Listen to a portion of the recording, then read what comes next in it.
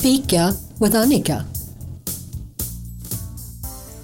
The word fika is used as both a noun and a verb and is derived from the Swedish word for coffee. The Swedish coffee break is a moment to literally leave work behind. Taken at 3 in the afternoon, it's not a strategy for multitasking or for fitting in another mini meeting. It's a chance to relax in the company of colleagues or friends. The key is to pause your day.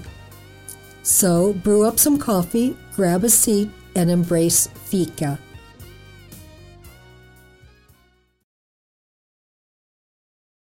Welcome everyone back to another episode of Fika with Annika. I'm sitting here with Roseanne Hamilton, who is a Cahuilla tribe native here in the Anza area. I know Roseanne from a brief interaction when she was a vendor at the Prickly Pear Festival that was held a few years ago. She was demonstrating basket weaving, amongst other things. And that's basically all I really know about Roseanne. So I'm really glad to have that you came into the studio here to sit and chat with us for the next hour. And I'm curious about basket weaving and Cahuilla life and the plant world and the Cahuilla language. And so with that said, I'm just going to let you loose and start the interview this way.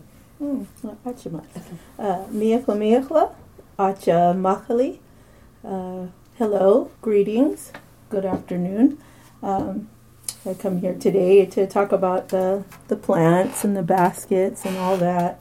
But first off, I'd like to tell you about how I fit into the Cahuilla tribe. I'm from the Apapet-Kiktum clan, which is all the young and old of the Apapas family. And our people were one of the 3 Aboriginal tribes that are from Cahuilla, and our people were the medicine people, the shamans of Cahuilla Reservation, Cahuilla territory, or Mountain Cahuilla, and our grandparents and great-grandfathers and all that held their ceremonies up at Ramona Reservation. So they would travel from Cahuilla and go all the way up and camp all the way up, have ceremonial sites all the way up, and then perform their different ceremonies up in Ramona to heal and all that sort of thing, you know. So the Ramona Reservation or the city of Ramona? The Ramona Reservation. Okay, very good. Okay. Right. And currently my brother is the last one that is there now of the original Apapet-Kiktum clan. And our children are left, and we're starting to go down in numbers, but, I'm hopeful for the future. But anyhow, just to get back to the culture and the baskets and all that, it goes back into our creation story of how Menyel, the Moon Maiden, I don't know if a lot of you are familiar with Cahuilla creation story, but it's a lengthy one, and it talks about a lot of our religious religion and all our social and everything that we do as Cahuilla people is ingrained into that creation story, and it gives us a great foundation of lessons to how we live our lives, whole. And anyway, even into the afterlife, which is the beginning of our lives after we leave this earth. So it's very, very spiritual people, and a history of people, and it's really a beautiful story and a beautiful way to live.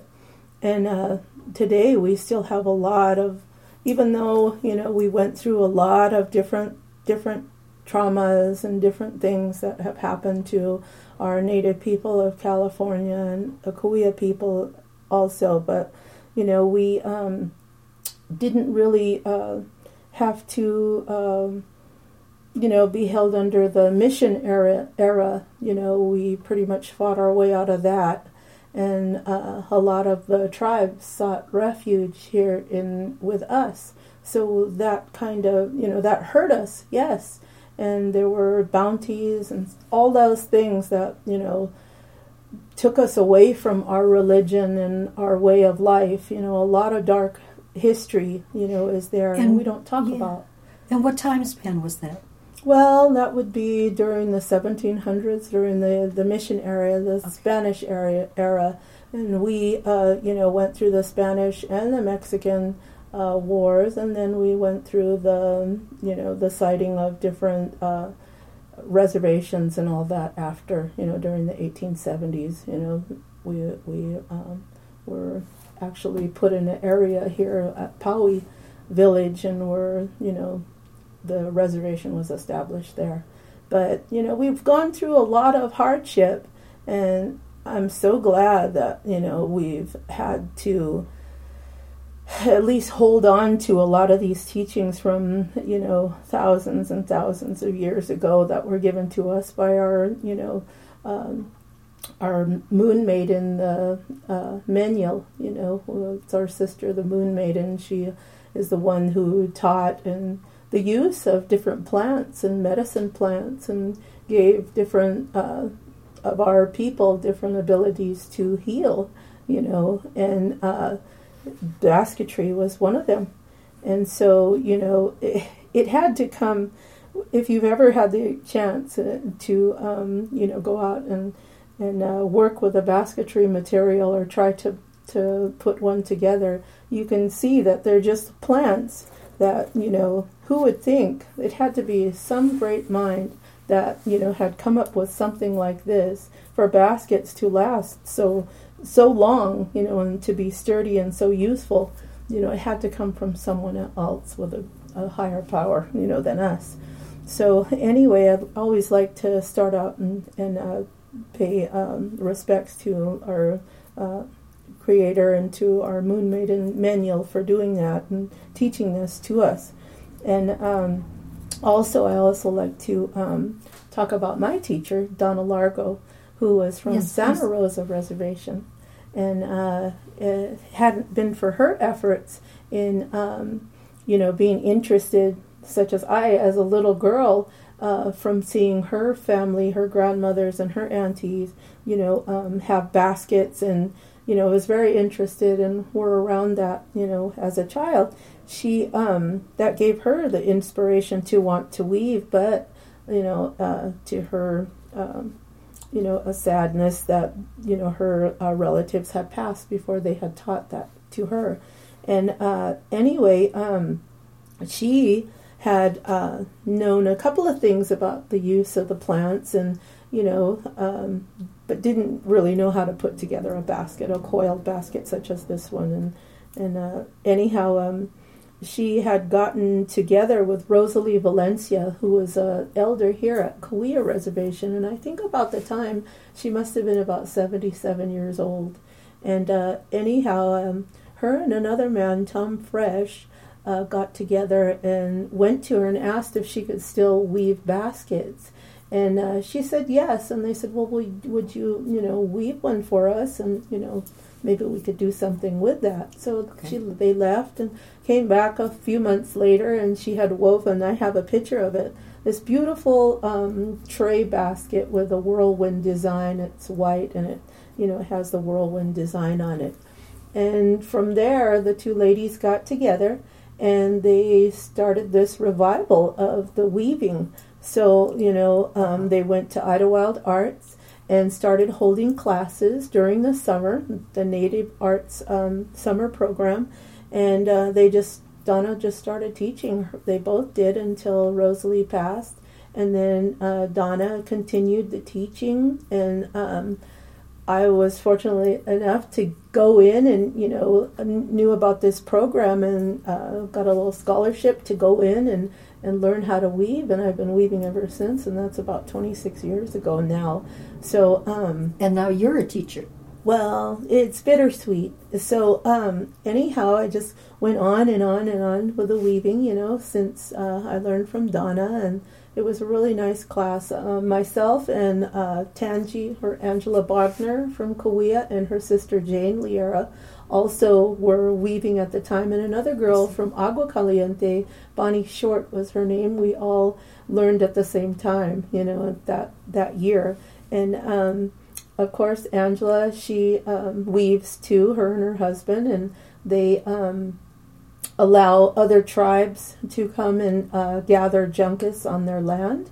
So it's really has flourished, and we no longer have one basket weaver. We have several teachers now, and we just go out and teach and contribute in our different ways. But again, we have to honor the Rosalie Valencia and Donna Largo for their great efforts for this, reviving the art. Right. Well, thank you for mentioning them. Yes. Yeah. Now you did bring in a sample here today. Yes, I did for me to see. Right. The radio audience can't see it. No, they can't. This is made from juncus. That's made from juncus. It's also made from begun with yucca, the yucca fibers.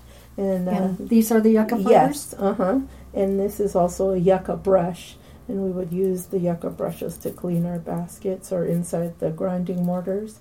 So they're very nice brushes, or you could even run that through your hair if you wanted to. But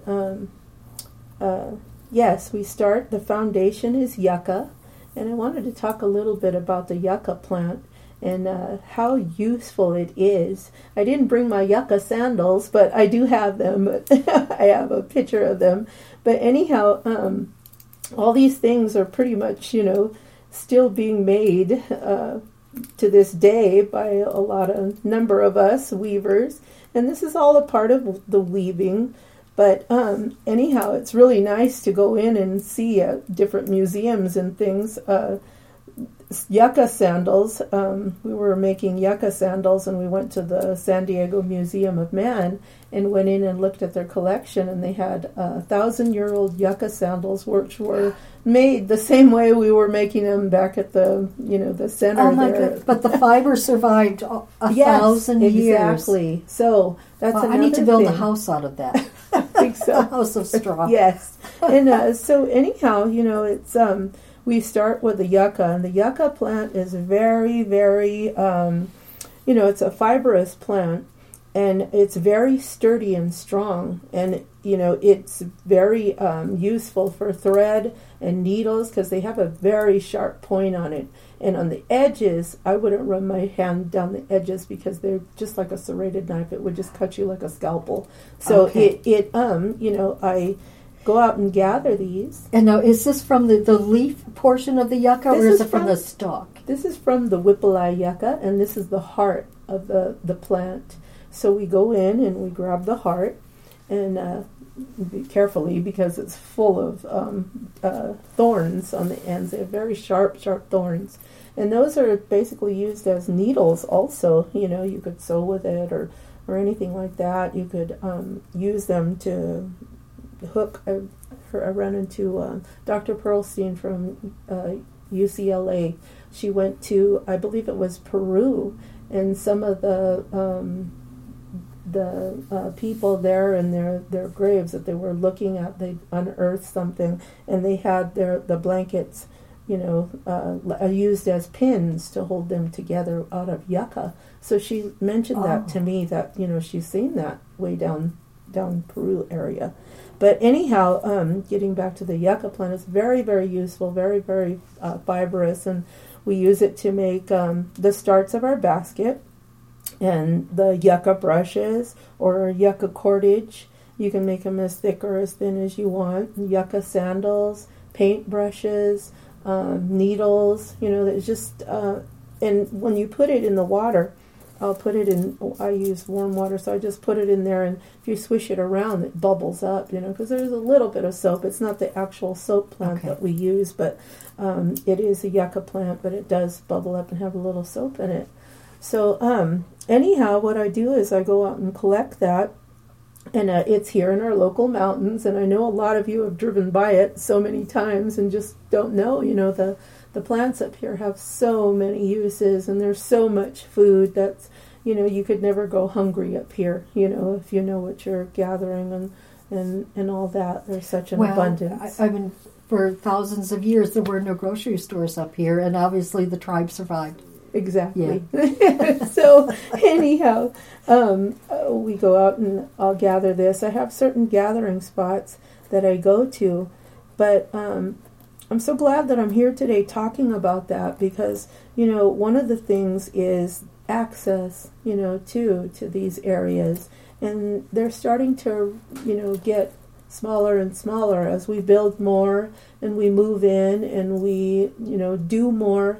These plants are starting to dissipate, and so we have to take great care in managing them too. So there's a lot to the basketry, this is all a part of it, Donna Largo, when she taught us at the basketry class, she taught us the basics, of how to make a coiled basket, and she showed us just the basics.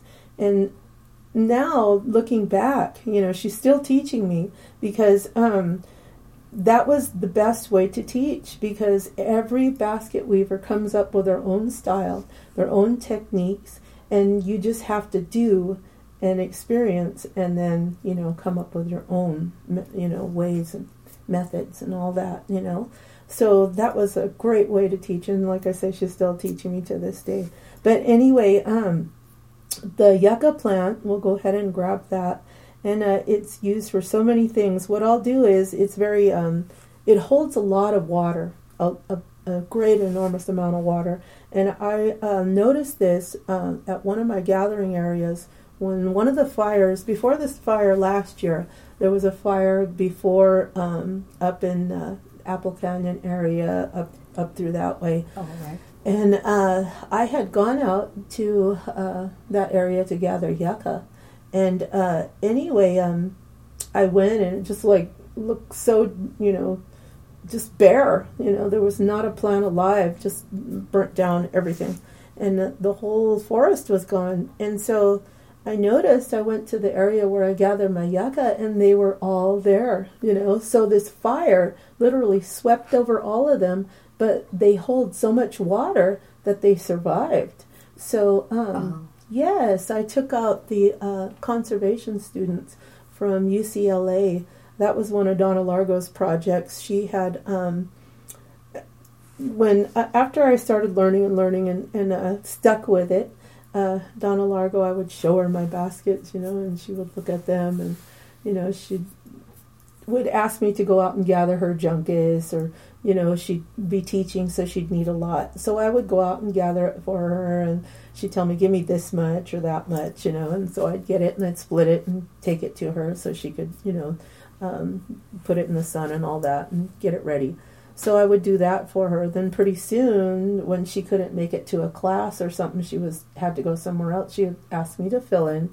So, I was climbing the ladder, So anyway, this is one of the projects that she worked with Dr. Pearlstein at UCLA, the conservation students from the Getty, and they're interested in the plants and all that. And so I took them out there to that area, that burn area that I was talking about with the yucca plants, and just showed them that, look, the fire just literally swept over. So they hold a lot of water. So when you're drying them, you need a lot of heat, and I use the sun to help me. And, sometimes the sun is temperamental up here in Anza. It took us a while to get to the summer months. Remember, we had all that June gloom and all that. So if you're trying to use the sun to dry your materials, it takes you a while. And if you're planning on teaching and, doing all this other things, that you need for the year, you need sun. So anyway, I was crossing my fingers there. Yeah. So anyhow, what I'll do is I'll just cut them in half and then lay them out in the sun, and I'll give them about a week because they're really green. I'll show you a picture later and of what they look like. And you cut them in half lengthwise? Yes, I cut them in half and remove the tip so I don't stab myself, and I cut them in half so I don't have a lot of throwaway because, like I say, they hold a lot of water. So you want them to be in the sun and to dry out and bleach out a nice,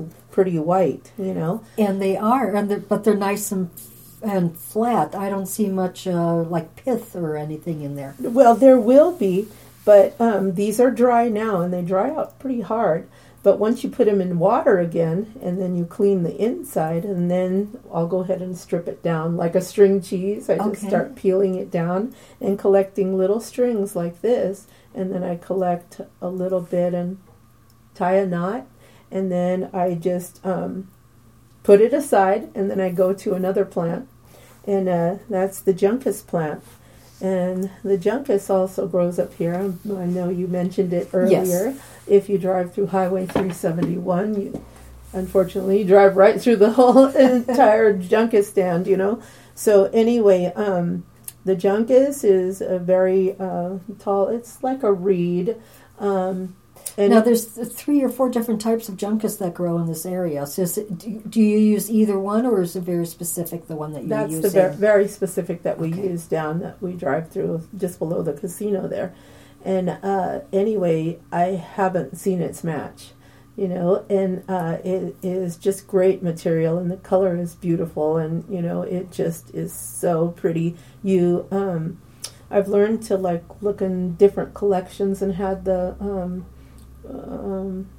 was fortunate enough to go in and be able to look at different collections and different museums, and can pick out, there's Kauai, and, there they are, the juncus. It's so unmatched. Is it very specific just to this area, or is it endangered in any way?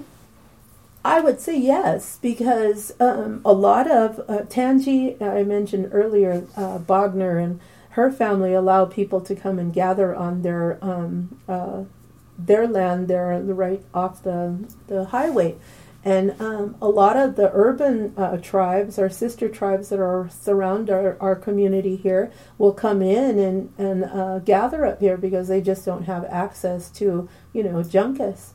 So they come up here and they get their materials. So there are different types of juncus, like up down towards the coast and towards LA area, through those tribes, but it's a lot different than ours, I see. And so you don't have to clean as much, and it's just a different material to work with, and this is just like prime.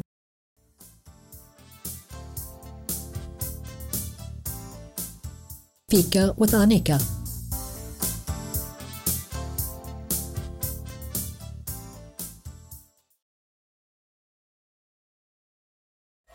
This is KOIT 97.1 Coyote Radio. Fiesta. Come and enjoy a weekend in the high country. Anza's annual community festival at Sacred Heart Church. Saturday, September 7th from 10 a.m. to 8 p.m. and Sunday, September 8th, 9 a.m. to 3 p.m. The annual community fiesta is fun for the whole family. Delicious foods, Mexican, American, and Indian. Both fiesta days there will be DJ music. There will be barbacoa y birria on Saturday for dinner. There will be Native American dancers on Saturday at 5:30 p.m. Bingo games all day long. Game booths for the kids like the dime toss and fishing, a bounce house, and so much more. There will be a drawing for a champion generator. Raffle tickets for the generator will be $5 each or 5 for $20 and will be drawn on Sunday. There will also be an opportunity drawing drawn on Sunday at 3 p.m. First prize for the opportunity drawing will be $1,000.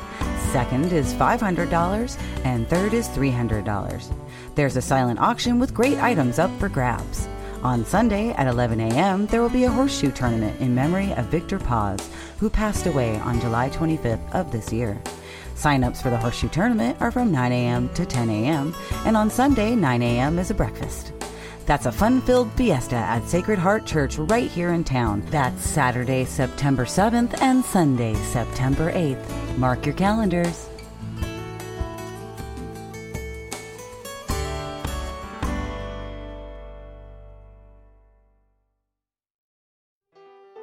Brought to you by Find Food Bank and the Anza Electric Cooperative. Free Community Mobile Pantry. Saturday, September 14th from 10:30 to 11:30 a.m. at the Anza Electric Cooperative. That's at 58470 Highway 371 in Anza, California. This free event includes mobile pantry, CalFresh app assistance, and free community health resources. Bring your own reusable bags and take free food home with you. For questions, call Jennifer Miller at 760-416-8235. You're listening to KOYT-LP 97.1 Anza. Welcome back to Fika with Annika.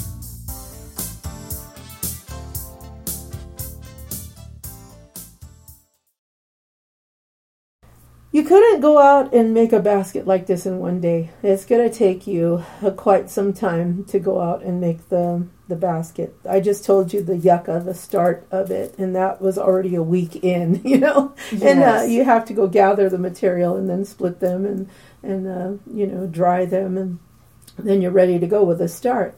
But then the juncus plant, it takes a little bit of hard work too. They also have on the ends very sharp needles, and they're very, like Donna Largo said, it's a lot of blood, sweat, and tears when you go gather. Oh. So anyway, you go out there and gather that, and I'll gather a bundle about this big, and I'm splitting for like 2 days. That also is an art in itself, is to split the juncus. Us basket weavers, we use our mouth as a third hand. I was just going to say, because you just put your hands up to your mouth as you were describing the exactly. process. Uh-huh. And so I'll put a piece in my mouth and then pull them down, and we split them. So it takes 2 days when I pick a bundle like about that size. So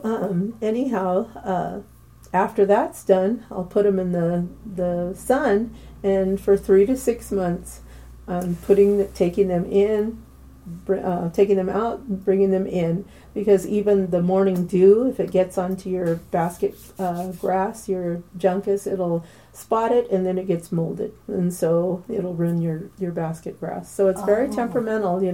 The plants have a way of pulling moisture out of the air and living like that. So anyhow, I'll do that, and it takes about that long for it to, come so out it's to a 6-month process to get it dry enough that you can actually start weaving. Use. Exactly. So it takes a lot of patience, and I think my brother Joseph, he said it the best. He said that basketry is shows you patience and humility, because you have to have a lot of patience to make the basket, and then the humility is what you're left with when it's done, so. Wow, but how exciting. So towards, I would imagine that it's like towards the end of the year, as it starts getting colder, that's when you sit down and start making your baskets?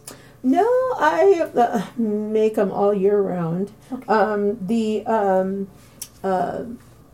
The granary baskets, I also make the big granary baskets, storage baskets out of willow, and I'll be making those in the winter time, because that's when they kind of peak, the plant peaks from about fall to August. I mean, I could go out there now, but, I want them to grow a little longer, because that willow is pretty, getting really scarce for me to go out and gather.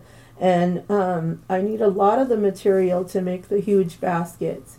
And I manage an area behind my house, and I just can't get access to it anywhere else. So if you have any sandbar willow in your area, sandbar willow, invite me over, and I'll take care of it for you. Well, several years back, Mara Stinnett and I and the local Boy Scout troops put together at the Hamilton Museum the quiche that's there. Oh, and we had help from one local Indian, and he went to a certain area and with permission to gather the willow that we used for that. Oh. So in a way, I'm a bit of a weaver. Oh. I take a lot of pride and the work that we put into developing that quiche. That's awesome. It's yeah. Wow, nice. Right. So, that's the wrap. That is the wrap that's on the junkus or the basket, and we weave around the yucca start, and then after that's done, then we start adding deer grass. So deer grass also grows around up here in this area, and it loves meadows and it loves water, and it's tough. When we had the drought, for several years, Yes. and I was just so heartbroken over the plants because, even still, they've been through a lot, and it just, without water and then getting this flood of water, it's just so much shock and trauma that they've been through, that, they've gone through a lot over the few past years. And even just using the sun, to, and our winter not staying so cold, and then our summer not starting up, and it just, the plants are so confused and have had to adjust and grow, the best they can, and it would just be so heartbreaking when I walk out to gather and all these plants are just crunching, under my feet, and it's just, they're just dead, but there is a nice crop of plants, and they look very nice and healthy out there. I've gone out, got stuck after the flood, but for 3 days. But yes, the plants were doing just fine, and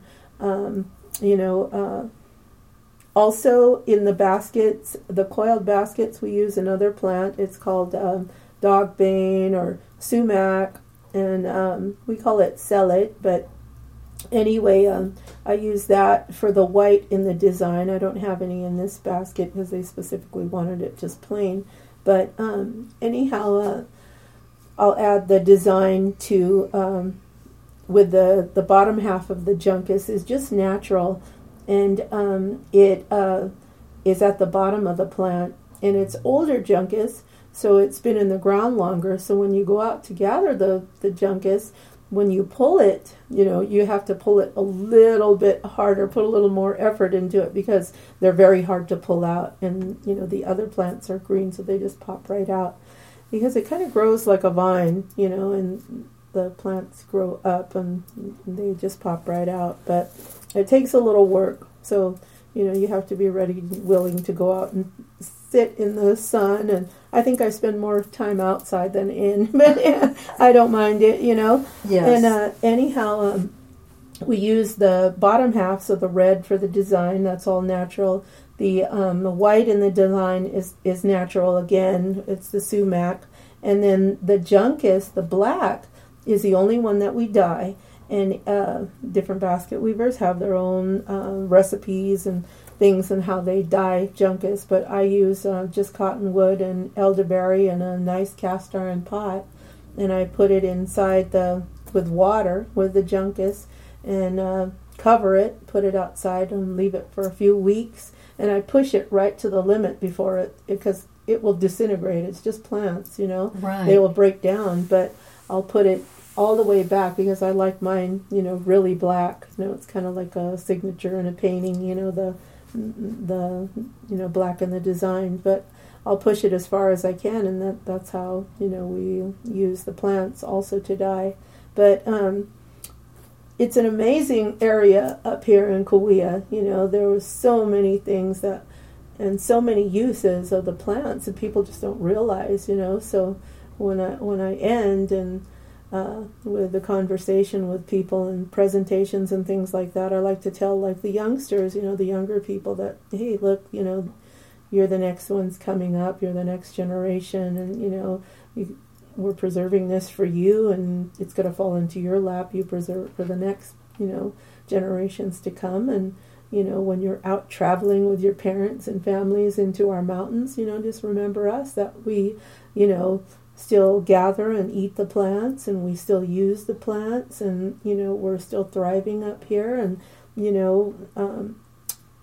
be careful when you're out camping and things, and keep your litter to yourself and take it pick home. up after yourself, right? yes. And be smart and responsible with your fire, and because a lot can be lost in such a little time, and it's important to know all these things, that you have something in your own backyard that is edible and is useful, and they're just amazing, to see that you can make such beautiful things out of, just the plants that surround you. Right. So, yeah. So let me just ask you, going back to the whippleye plant. So when you take the heart, you kill the plant, or No. It was thought, that's a good question. It was thought back when Donna Largo, we were in the class in the 90s, and she had thought that the plant died. So make sure that you make good use of it, that you don't, because like I said, some people will dry it just, I split it. Some people won't split it. They just leave it out like that. But you got to have very hot, intense sun, so it'll bleach them out. Well, I split them in half so I don't have any throwaway, so that I can make good use of the entire plant. But it was thought that it died. But I've gathered and gone back to the same plant, the areas that I've managed for many years. Yes. So I've got to see with my own two eyes. It's like, hey, who came here and cut the tips off that? Well, it's not. It's the heart that I just gathered a couple of years before, because I won't go back to the same. So it will regenerate. Yes, it does. Isn't that fantastic? Yes, it is. And all these plants were made to be pruned. So you're doing a great, help to the plant, because when you go out and gather the juncus, we don't want them to crowd together too much, because they start to twist and start to choke each other out and die. So when you go out and you pull them and gather them, they're going to continue to grow. So also with the deer grass, they were also meant to be pruned, but you have to gather them in a certain way. You go down the shaft of the junket, the deer grass, and you find the little niche, and then you just pop it off right there at the niche, and then they'll come up. It's better for the plant because it doesn't have to break down those big long rods of deer grass, Yes. So it's very helpful to them.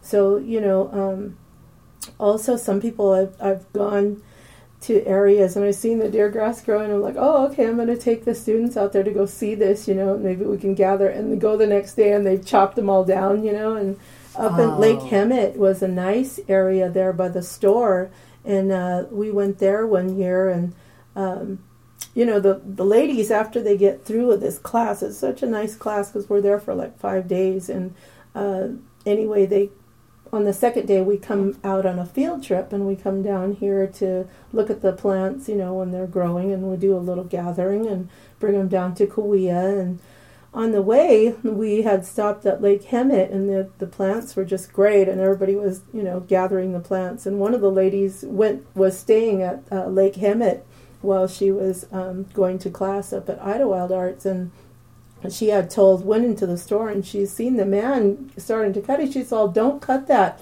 because we use that, So it's very good that, we have these classes, and it's just sharing the knowledge. To teach the stewardship of the land. Right, exactly. Very so, nice. We have to do that up here. And I know Anza people are very aware, and there's a lot of us up here that do care about our mountain. I haven't seen communities that, haven't been so tightly knit and very caring about, our beautiful mountains, and keeping it nice and free from fire and different threats like that, So we want to have a nice community, and, working together, it's great having, talking about things like this and sharing. Absolutely. Helps. Now, is there any place locally where we could see examples of the Kauai art or your art, your basketry? Oh my gosh, every time I make something, it goes. But, I have photos. It hasn't come to my house yet. I have photos and this and that, and there's so many collections that people have like Agua Caliente Cultural Museum. They have a nice collections of basketry in their exhibits usually. Any of the local museums. Of course, the Riverside Metropolitan had shut down. I don't know if they're open, but they did have an exhibit that was running in there that had a lot of Cahuilla baskets.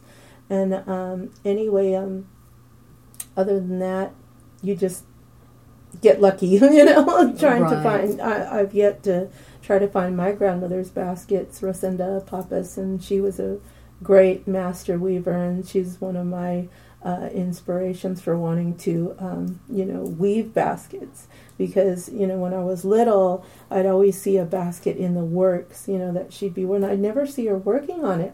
And I never got to ask her, like, hey, Grandma, because I was 10 when she passed away. But, I just had this, wanting to learn. And finally I got to learn later in my 20s. So, I was very grateful for that. And I'm very happy to, teach other young women that want to learn, because I know how, that calling is, and they have something to contribute. And they're the next ones that are going to come up and take over, our spot. So, right. That's how we keep it going.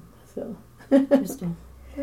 Right. So, going back to the Juncus, like you said, as you're driving along Highway 371, we're obviously driving right through a stand, because that's where Cahuilla Creek runs, and it's a type of a wetlands there.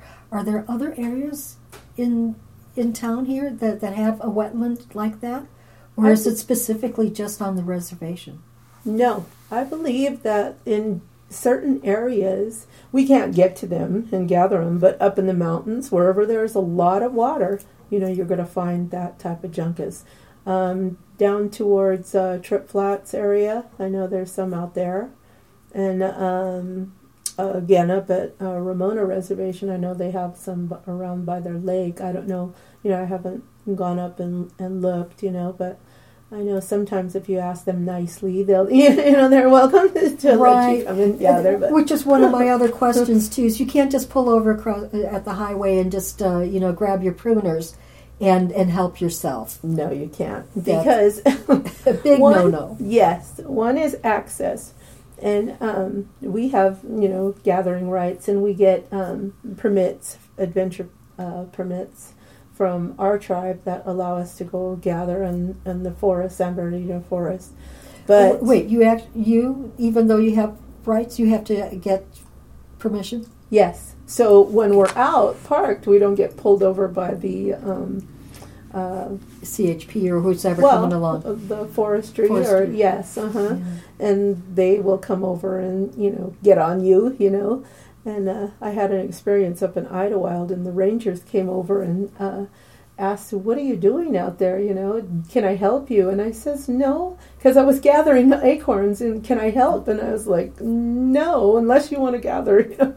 Like, what are you doing out here? And I was like, "How long have you been doing this?" And I said, "Well, we've been doing this for thousands of years." And the lady didn't like that. She got kind of angry and upset and said, "Drop those acorns." So, she literally, we didn't, she made us put those back, So it was good really, for her. Right, you could have been someone who wasn't as respectful of the land. Oh, my goodness. Yeah. So, she, that's, our gathering area. But my mother said, "Wow, it's getting to where, Indians can't gather their medicine, And I was, another time it happened about a mile away from my house up on Cary Road, and the lady, her dogs were barking, and I think that's why she got angry. But anyway, I was gathering deer grass, and she didn't want me on that property and threatened to call, So it's hard, to gather the plants. And then another thing is, like, let me get back to what I tell the people, to be responsible with polluting and dumping and things like that, because we're eating or gathering, or we're using our mouths as a third hand, and we're having contact with these things. And then the uses of the baskets, they could if you weave it tightly enough, it'll hold water, and they can be stored in. We winnow acorns out of them, anything, we have contact with them. So, they're not just made and then put on a shelf.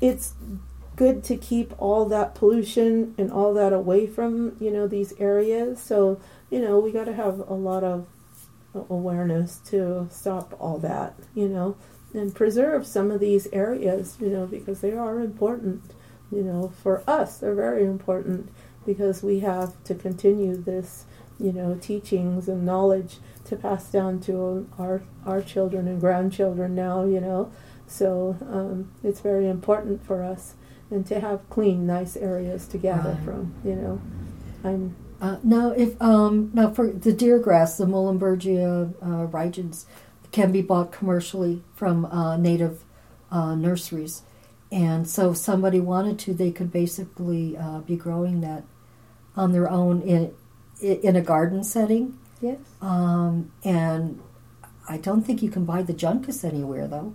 I think so. Yes, you can. There's a lot of native... Oh, I should have brought up a nice list. Is it the Juncus textilis? Yes, it is. That is so hard to find. I bet.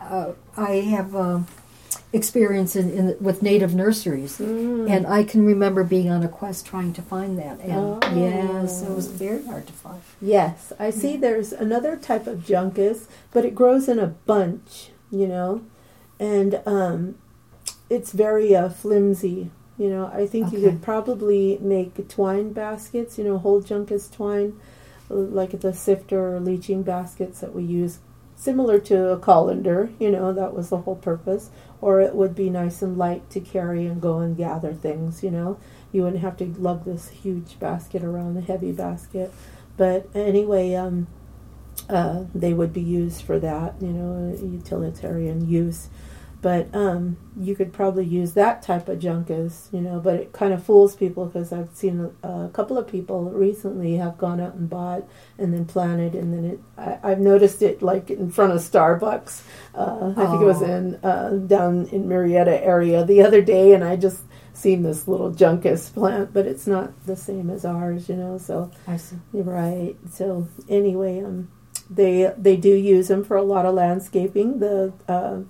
The deer grass, and a lot of the people up here in Anza might have them in their yards and on their property, so right, and they don't even know that they have a treasure like that. No, they don't, and so or the yucca whippeli. Exactly. That's also another plant that's available commercially through native nurseries. Right. I think now at this day and age you can get seeds and plants, and find the nurseries to go out and gather all these things and have a nice garden. Exactly. Something for anyone who wants to take up weaving. Right. Exactly. Right. And some people do that. Some of the weavers do that live downtown. I know Donna Largo had done that. Got a lot of plants, and take them down. She lived in Hemet at the time, and anyway, she would just cultivate it in her little garden. Right. Yeah. Exactly. Right. For me, though, I'm not ready for that. I like going out and,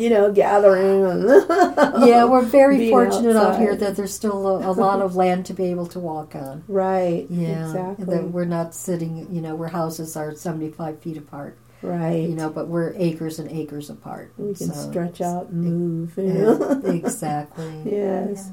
So... Well, Roseanne, it's been really nice having you here. I look forward to having you back again as a guest. I'm sure that there's a lot more for us to discuss here. I'd like to see more of your basketry and some other things too. So I look forward to having you back in the studio. Oh, Achima, thank you very much. Achima? Yes. Achima is thank you. And so thank you for letting me speak to you about something that's very close and dear to my heart, and, makes me... whole and happy Cahuilla woman, So I'm always happy to share this knowledge with people. All right. So until next time. Thank you for joining us for this week's Cup of Fika with Annika. Tune in Wednesdays at 3 p.m. and a replay on Sundays at 1 p.m. If you have any questions or comments for me or my guests, please send an email to programming@koyt971.org and put Fika in the subject line. Enjoy the rest of your day.